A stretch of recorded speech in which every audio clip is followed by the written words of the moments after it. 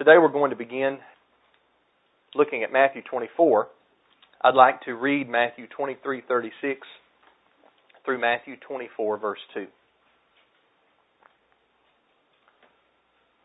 This is Yeshua speaking. He says, "I assure you all these things will come on this generation.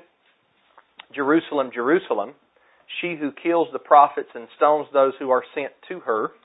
How often I wanted to gather your children together as a hen gathers her chicks under her wings, yet you were not willing. See, your house is left to you desolate. For I tell you, you will never see me again until you say, 'Blessed is he who comes in the name of Yahweh.'" As Yeshua left and was going out of the temple complex, his disciples came up and called his attention to the temple buildings. Then he replied to them, "Don't you see all these things? I assure you, not one stone will be left here on another that will not be thrown down." Now, Yahweh bless His word to our hearts today. In the last lesson, I basically gave an introduction to the prophetic chapter that we're now going to begin to study. And today we'll get back to the Bible. I didn't deal with the Bible verses too much in the last lesson. We covered some focal points, some starting points. But we're going to get back to the Bible today. And I promise you, we'll be using the Bible to learn about Matthew chapter 24. That's really all that we need. I think that most people don't use the Bible. I think most people would rather use USA Today or the Huffington Post, but we're not going to be using those things to interpret Matthew 24. We're going to be using Matthew chapter 24 and comparing Scripture with Scripture. As a matter of fact, these lessons will not only dissect Matthew 24, but they'll also contain some key material on how to do proper Bible study. I'll explain points and methods of Bible study, and then I'll show you how to do them. Because I know people, I run into people all the time that want to study the Bible more than they already do, and sometimes they don't know how. And that's okay. We're all at different levels and different places in our manners of Bible study, and there's things that I know now that I didn't know 15 years ago. There's things I know now I didn't know 1 year ago, okay, in regards to Bible study. So if you've wanted to do more Bible study and may go deeper, this series or this chapter, I'm going to show a lot of Bible study techniques that you can use and implement in your own Bible study time. So if you listen to these lessons carefully, you'll learn some key points in how to do this yourself. And we'll begin with one of these right now. And that is this. I've often mentioned in sermons how that chapter and verse divisions did not exist when the books of the Bible were originally written. Now, I've never really explained this much in detail, but I'm going to spend some time doing so in this lesson because it's important to our current study. It is key that you do not stop in Matthew 23:39 and then start Matthew 24 thinking that a totally new thought or an account begins. It's vital that you see this as one continuous flow of thought. I think sometimes we'll do this even subconsciously. We may not even mean to do it, but because a chapter stops and a new one begins, we think, well, it's just a new, brand new thought. Well, I want you to try to wipe that out of your mind today, and I'm going to explain why. In the manuscripts of Matthew available to us today, the oldest of which are in the Greek language, there isn't any chapter and verse divisions in the book of the Gospel of Matthew. The same is true for the majority of the New Testament Scriptures and the Old Testament Scriptures. They are each continuous books for the most part. And this continued up for over 1,000 years after the time of Christ. This means that congregations of believers in Christ, like ours, for 1,000 years plus, never said what I said tonight. Let's turn to Matthew 24, verse 2. They never said that.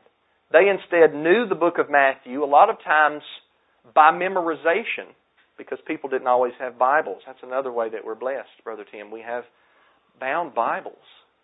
This is a relatively new invention here, only probably for the last roughly 500 years.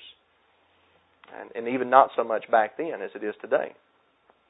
Nobody ever said that. They instead knew the book of Matthew and likely knew the words or phrases where certain thought sections began and ended.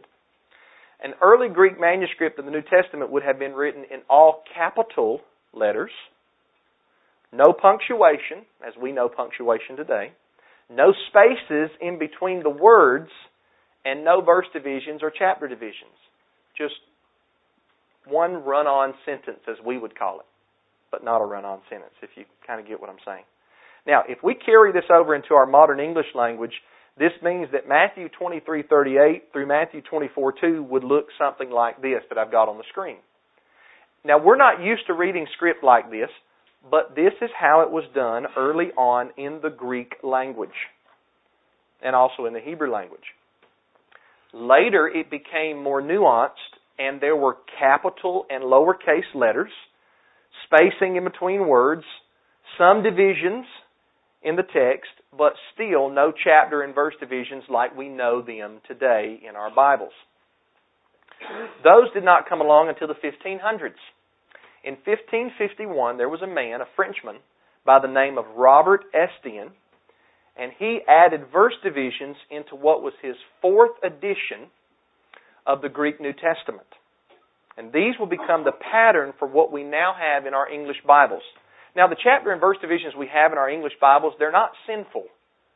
We can't say, well, they're man-made, so let's just take a big ink blot and blot them all out. Okay, you don't have to do that.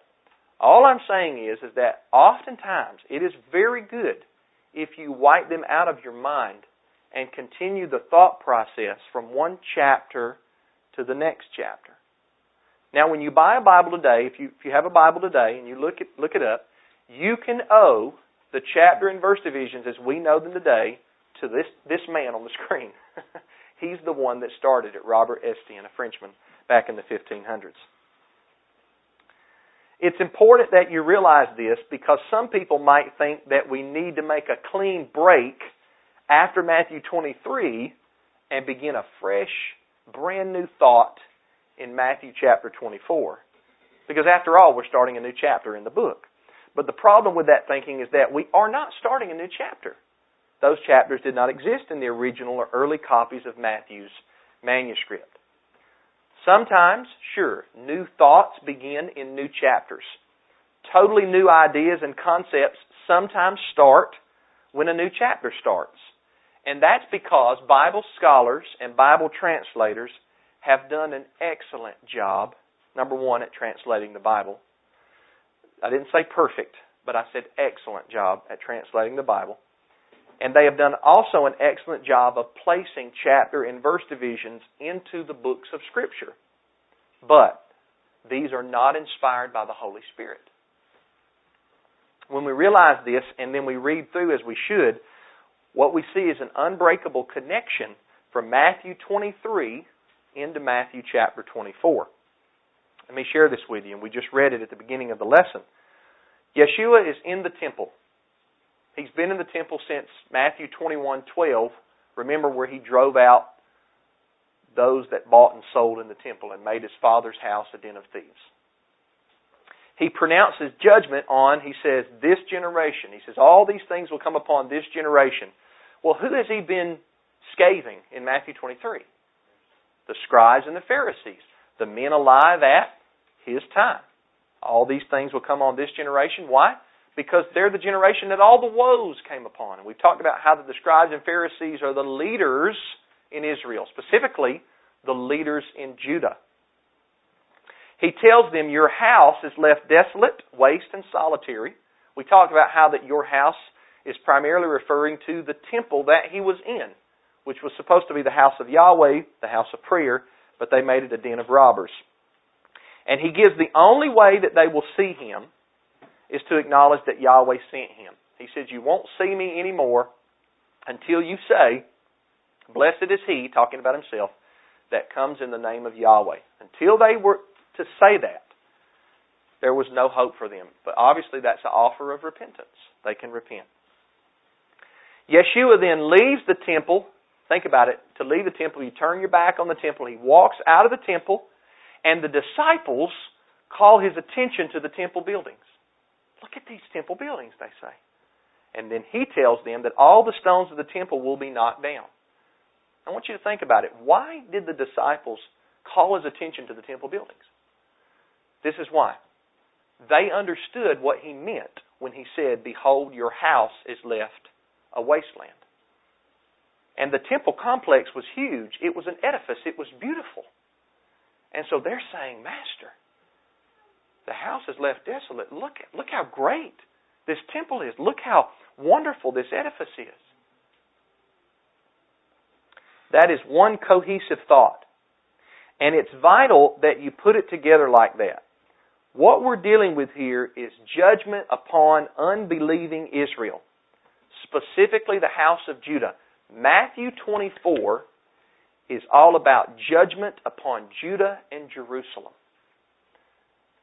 I think most of you guys that I'm looking at here tonight were here at the last sermon in Matthew 23, where we talked about some of the divorce of the house of Judah. Well, that's what Matthew 24 is all about. Judgment upon Judah and Jerusalem. It's all about the judgment coming upon them because of their failure to say, "Blessed is he that cometh in the name of Yahweh," which means a rejection of Yeshua as the promised Messiah sent by Almighty Yahweh. Remember what we learned from studying Matthew 21 through 23. The leaders in Judah are the builders who rejected the cornerstone. Remember, Yeshua quoted Psalm 118. He said, "The stone that the builders rejected." Who are the builders? Well, they're the nation of Judah, specifically Israelites.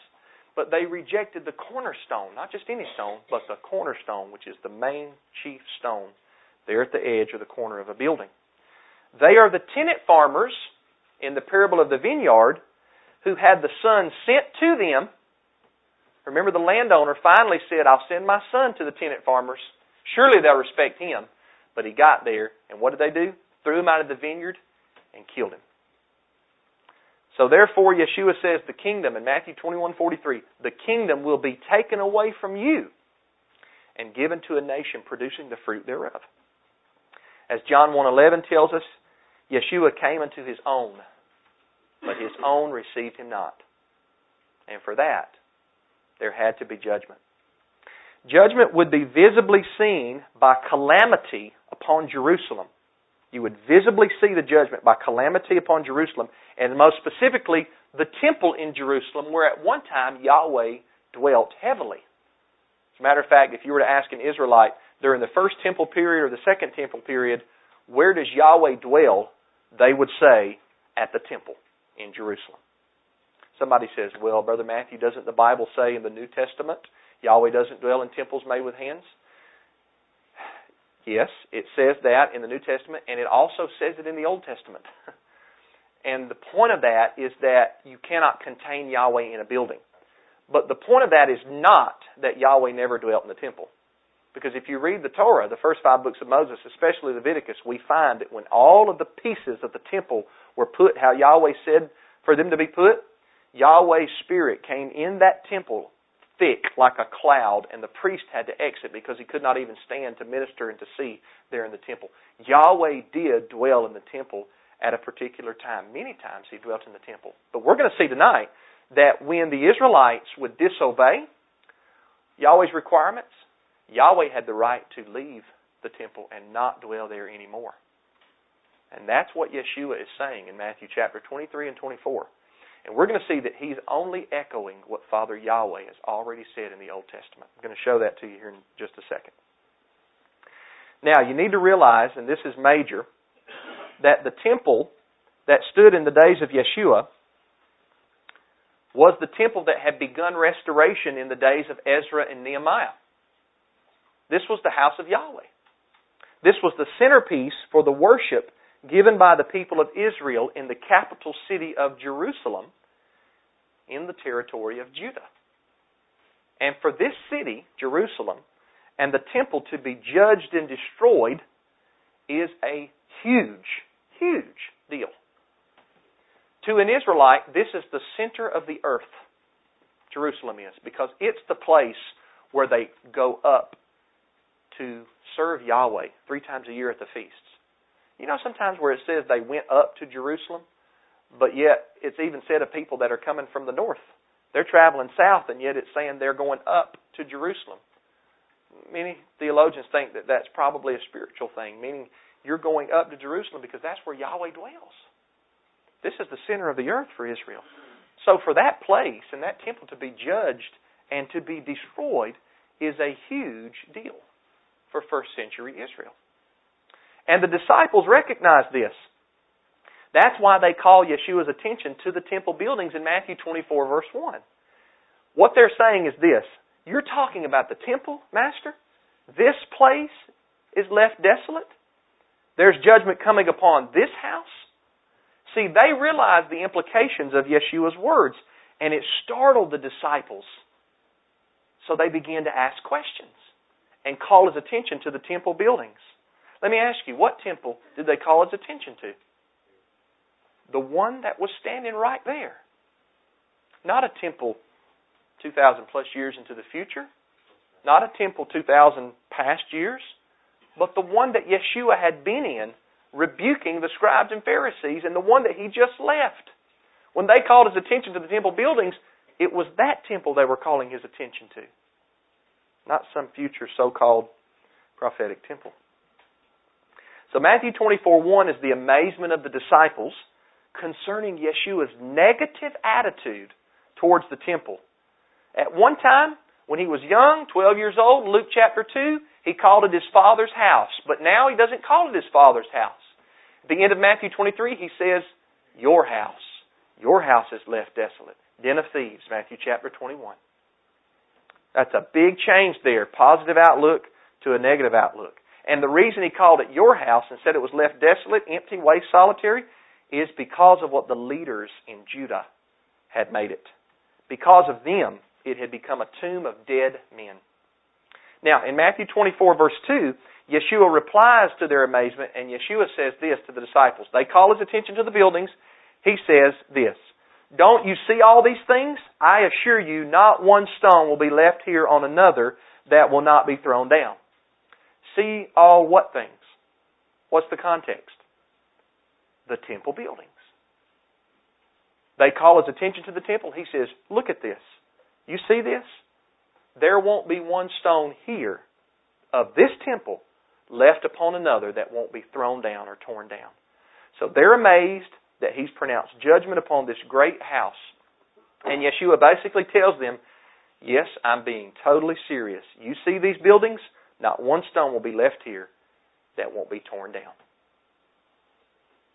Let's look at a parallel text, a text in Luke's Gospel where Yeshua speaks about the same thing. This is very interesting. I just recently studied this text here. Luke 19, 41 through 44. Watch this. I think you'll see how it's parallel. Verse 41. Luke 19, 41. As he approached and saw the city, he wept over it. This is talking about our Lord. He cried. Wept is probably a more intense word than just cried, meaning very sorrowful, weeping, saying, if you knew this day what would bring peace, but now it is hidden from your eyes. For the days will come on you when your enemies will build an embankment against you, surround you, and hem you in on every side. They will crush you and your children within you to the ground, and they will not leave one stone on another in you, because you did not recognize the time of your visitation. Now, if you study the surrounding context here in Luke 19, Yeshua just entered the city of Jerusalem in Luke 19, verses 28 through 40. In verses 45 through 46, just after this, he drives out the money changers. So verses 41 through 44 is a judgment text, just like our opening text in this lesson. Yeshua approaches Jerusalem. He looks out over it. That's the city that he's looking out over, and he weeps over that city. Why? Well, it's supposed to be the city that's dedicated to Yahweh. It's the capital city of the southern house of Yehudah or of Judah. But it is not at this time because the leaders have become corrupt. Just like the leaders of old in Israel all through the Old Testament. We'll get to that momentarily. Yeshua tells them that the day is coming. Here's the prophecy. When the enemies of Jerusalem will build an embankment against them, surround them, and hem them in on every side. And in verse 44, he says that these enemies will crush you and your children to the ground. Who and whose children? Well, the Israelites and their children. The ones that Yeshua came to, but did not receive Him. They would be judged because, as verse 44 says at the end, they did not recognize the day of their visitation. The Son came to visit them. That's the day of your visitation. The Son came for a visit. Remember the parable of the vineyard. It happened in real life. But they didn't recognize the visitor for who He was, the promised Messiah, who comes in the name of Yahweh, sent by Yahweh. So therefore, judgment would come. And notice that Yeshua says that these enemies who come against the city of Jerusalem to build these embankments and hem it in on every side would not leave one stone upon another. What does that sound like? Matthew 24, verse 2. That phrase shows this is a parallel text. Matthew 24:2 is parallel with Luke 19, verse 44. They both talk about, Yeshua talks about, not one stone will be left upon another. But wasn't this Yahweh's city? Wasn't this Yahweh's temple? At one time, it was. But all of this was conditional to the people of Israel. The people of Israel could not just do whatever they wanted to do and worship whoever they wanted to worship and expect Yahweh just to overlook it and say, that's okay, I'll keep dwelling in the temple and at Jerusalem like I told you. It didn't work that way. Look with me to 1 Kings chapter 9. Now, before we read 1 Kings 9, in 1 Kings 8, some of you I know are familiar, 1 Kings 8 is a long prayer of Solomon, King Solomon. Remember, Yahweh allowed Solomon to build the first stationary temple to Him. David had some ideas once, never got around to it. There were some situations there that didn't allow David to do it. Solomon did it, and then Solomon dedicated it with a long prayer. And a lot of people stop reading at the end of Solomon's prayer. But in 1 Kings 9, Yahweh responds to Solomon's prayer. Wouldn't that be nice if we prayed to Yahweh and then we got a response audibly from Him? That would be neat. That would be great. But that doesn't happen, at least not normally. But in this case, it did. Solomon prayed, dedicated the temple, and Yahweh gave a response. And I want to read the response in verses 1 through 9. 1 Kings 9, verse 1. When Solomon finished building the temple of Yahweh, the royal palace, and all that Solomon desired to do, Yahweh appeared to Solomon a second time, just as He had appeared to him at Gibeon. Now recognize that the temple has just been completed and dedicated by King Solomon. Verse 3. Yahweh said to him, I have heard your prayer and petition you have made before me. I have consecrated this temple you have built to put my name there forever. My eyes and my heart will be there at all times. At first, if we stop reading right there, that almost sounds like it's unconditional. That no matter what, Yahweh's name will always be at the temple, and His eyes and heart will always be at the temple and in Jerusalem. However, we don't want to stop reading at verse 3. The temple would be a special and sacred place, but let's continue to read. Verse 4. As for you, if you walk before me as your father David walked, with a heart of integrity and in what is right, doing everything I have commanded you, and if you keep my statutes and ordinances, I will establish your royal throne over Israel forever, as I promised your father David. You will never fail to have a man on the throne of Israel. Now, don't miss that we're seeing some conditions in verses 4 through 5. Notice the if at the beginning of verse 4. If you do what is right. If you walk in integrity. If you do everything I have commanded you. If you keep my statutes and my ordinances. Yahweh tells Solomon. Then the promises, the good promises, will be fulfilled in you and in your descendants. However, notice next, beginning with verse 6, we have more statements. We just heard, if you do what's right, this is what will happen. But now we're going to hear, if you do what's wrong, this is what will happen. Verse 6, if you or your sons, so notice it's not just Solomon, but it's his descendants. That's what sons means, his descendants, okay? If you or your sons turns away from following me and do not keep my commands, my statutes that I've set before you, and if you go and serve other mighty ones and worship them, verse 7 is key, I will cut off Israel from the land I gave them, and I will reject the temple I have sanctified for my name. Israel will become an object of scorn and ridicule among all the peoples. Though this temple is now exalted, everyone who passes by will be appalled and will mock. They will say, why did Yahweh do this to this land and this temple? Then they will say, because they abandoned Yahweh, their mighty one, who brought their ancestors out of the land of Egypt, they clung to other mighty ones and worshipped and served them. Because of this, Yahweh brought all this ruin on them. So Yahweh promises good things on one hand, but He promises bad things on the other. It's kind of like the blessings and cursings nationally in Deuteronomy chapter 28. Israel would be blessed nationally if they did what? Obeyed. Israel will be cursed nationally if they did what? Disobeyed. Yahweh rewards obedience. Yahweh rebukes and disciplines and chastises disobedience. It's a common theme throughout Scripture. So Yahweh promises, in verses 6 through 9, Yahweh promises to cut off Israel from the land and reject the temple if they do not walk in His commands and go after other mighty ones. Well, what happened? They did not walk in His commands and they went after other mighty ones. And so what did Yahweh do?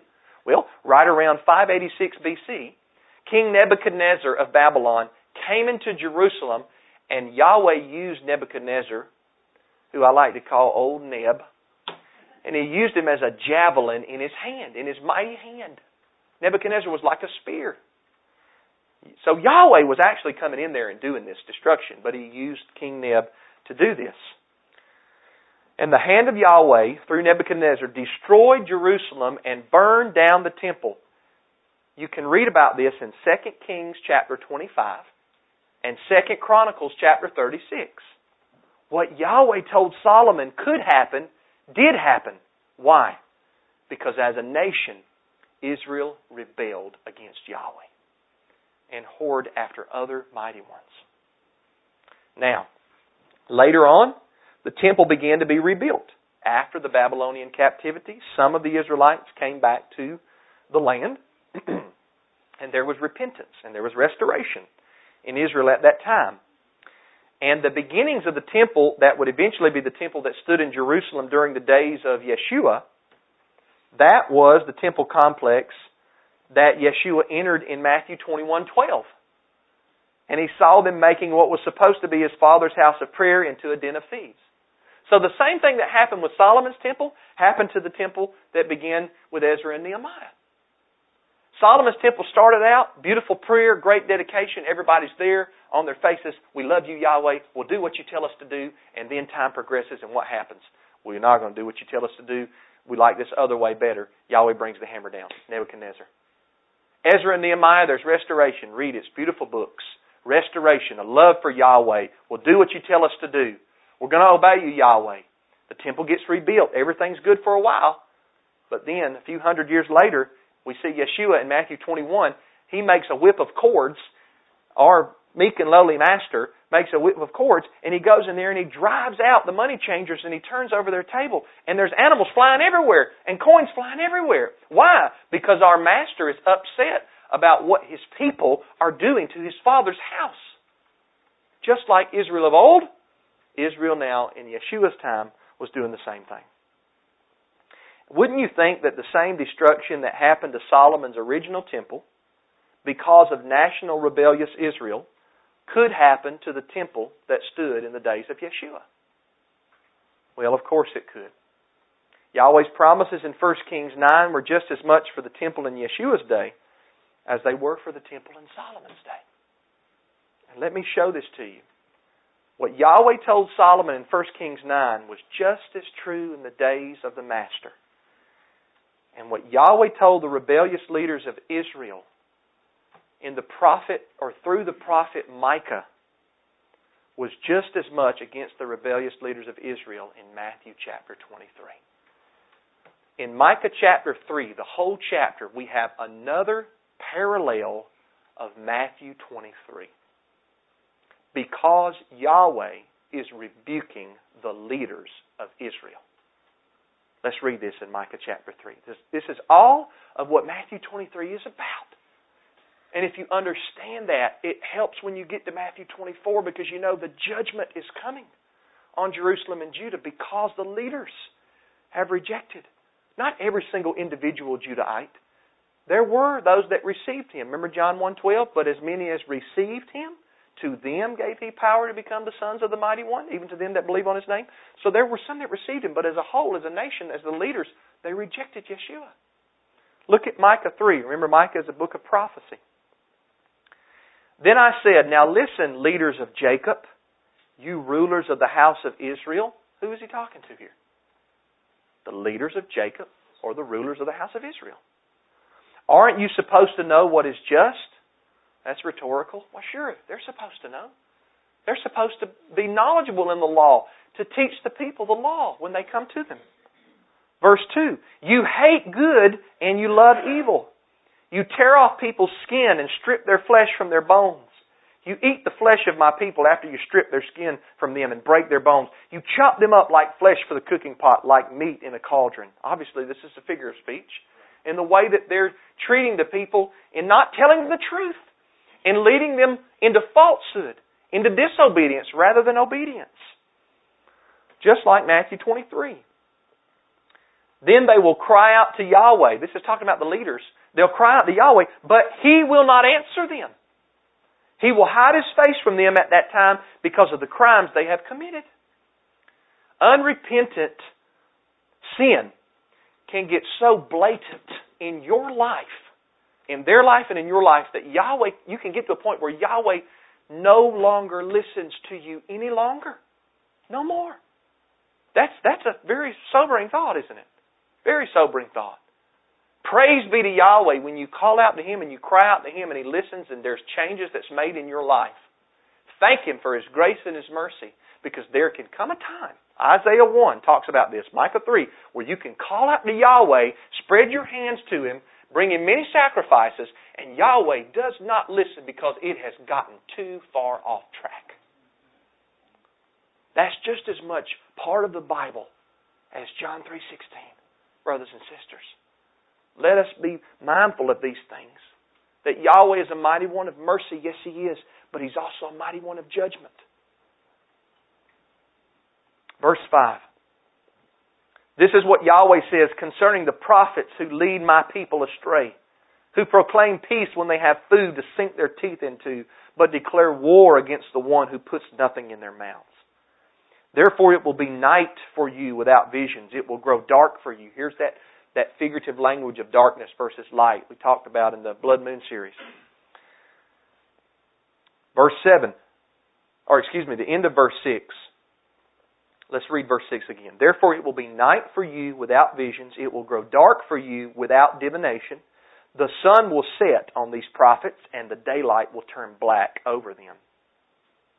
Then the seers will be ashamed, and the diviners disappointed. They will all cover their mouths, because there will be no answer from the Mighty One. As for me, this is Prophet Micah, who's one of the remnant prophets serving Yahweh. As for me, however, I am filled with the power by the Spirit of Yahweh, with justice and courage, to proclaim to who? Jacob, his rebellion, and to who? Israel, his sin. This is all about the rebellious leaders of Israel. The sinning, whoring leaders in Israel. The prophet Micah was chosen by Yahweh to go pronounce to the leaders their sin. Verse 9. Listen to this, leaders of the house of Jacob, you rulers of the house of Israel, who abhor justice and pervert everything that is right, who build Zion with bloodshed and Jerusalem with injustice. Wicked leaders. Verse 11, her leaders issue rulings for a bribe. They take the bribe money. Her priests teach for payment. And her prophets practice divination for money. Money had gotten in the way of what was right for these leaders. Oh, I'll let the man that's guilty of murder go off scot-free because he's got enough money to bribe me with, and I'll say that he's innocent when he's really guilty. Building Zion and Jerusalem's walls with injustice. They teach for power. They teach for payment. They teach for money. Reminds us a lot of the TV preachers today, doesn't it? Definitely does me when I read this. Yet they lean on Yahweh. At the end of verse 11, yet they lean on Yahweh. Yahweh is used as a crutch. We're leaning on Yahweh. Hey, we're okay. We're calling upon the name of Yahweh. We're all right.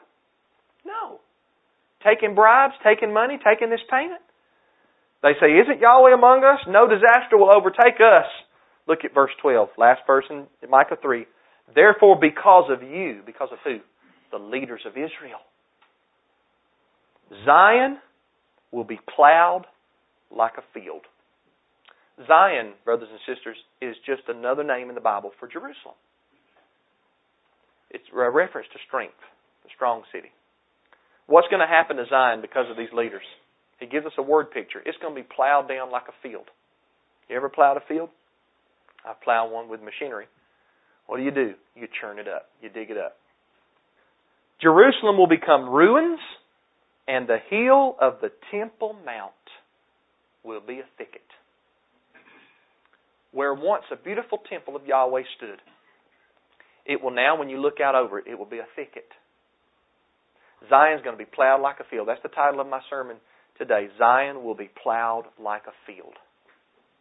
Because of the leaders of the people of Israel, because of their rebellion, because of their sin, Zion will be plowed down like a garden, like a field. Jerusalem will become ruins, and the hill of the Temple Mount will be a thicket. It will be weeds. Utter destruction will come. That sounds awfully familiar to what Yeshua said in Matthew 23 and Matthew 24. I personally believe that some things that took place in the first century were a fulfillment of Micah chapter 3. In Matthew 23, Yeshua rebukes the leaders of Israel. In Micah 3, Micah rebukes the leaders of Israel. In Matthew 23, it's the scribes and the Pharisees. He tells them, your house, the temple, is left desolate. In Micah 3, Micah says, the hill of the Temple Mount will become a thicket. Yeshua tells them all these things will come upon this generation in Matthew 23. And then he tells his disciples as he leaves the temple, don't you see these things? Not one stone will be left here on another that will not be thrown down. And in Micah 3, Micah says, Zion will be plowed down like a field. Matthew 24 is all about judgment upon rebellious Israel in that generation. Yeshua showed up in the flesh.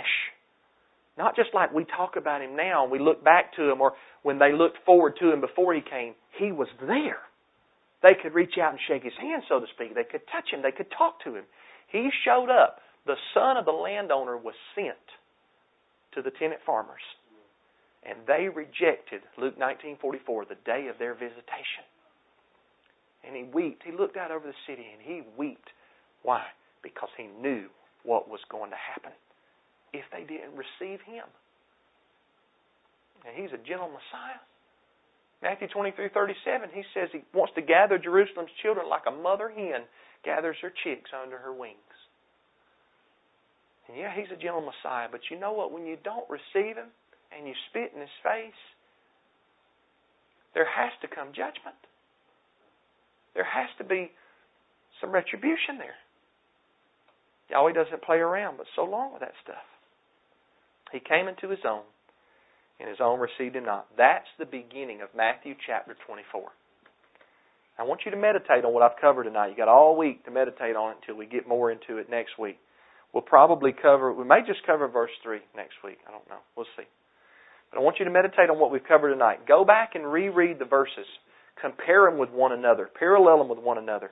And if you've paid careful attention in the studies through Matthew 23, and you've listened to this lesson and got the context of Matthew 24, the background, the life setting, you'll be ready to properly interpret Matthew chapter 24 and understand correctly the rest of the chapter. We'll talk more about that next week. Let's stand and close in a word of prayer. Heavenly Father, I love you. I thank you. I love your word. It truly is ever living. I get so excited thinking about it, meditating on it, and teaching about it. Father Yahweh, I pray that I'd be able to relay it to the congregation here in such a way that's easy to understand. That's my desire. I just want us to grow, not just in grace, but even as Peter said, and also in knowledge. Help us to do that, Father Yahweh. We'll be more equipped not to be deceived if we understand your word properly in these prophetic sections. So, Father, we pray for ourselves. Father Yahweh, help us not to always point fingers and think that it's just everybody else that is or can be deceived, but let us realize that we're called to get the log out of our own eye before we try to help the brother get the splinter out of his. I pray that your word was glorified and you were glorified and your Son was glorified in this lesson. It's through your Son I pray to you, Holy Father. Amen.